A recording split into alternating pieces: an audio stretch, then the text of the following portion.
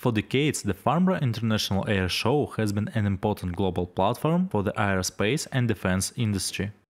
This year's airshow will be the first in-person event of its kind since the start of the COVID-19 pandemic and will be a significant opportunity for colleagues around the world to reconnect, network and collaborate. All aviation shows during this year, which I visited, I should say most of them devoted to the new technologies. And the new technologies in aviation now are different types of drones and some what they call EF tools, which is kind of hybrid of drones and helicopters.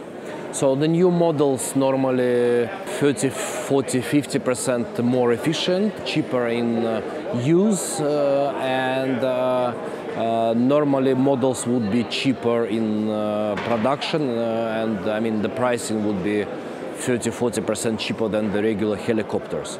So each and every show having newcomers, startups, some of them just having only models, some of them have ready-made projects.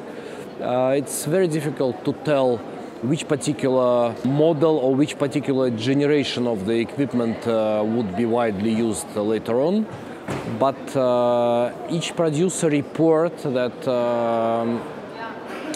they already got quite a number of orders, started to accept payments, making pre-orders, orders, and they declare 2024–2025 as the years that it would be a common use. As you probably heard, for Paris Olympic Games, some flying taxis would be already used for Olympic Games transportation.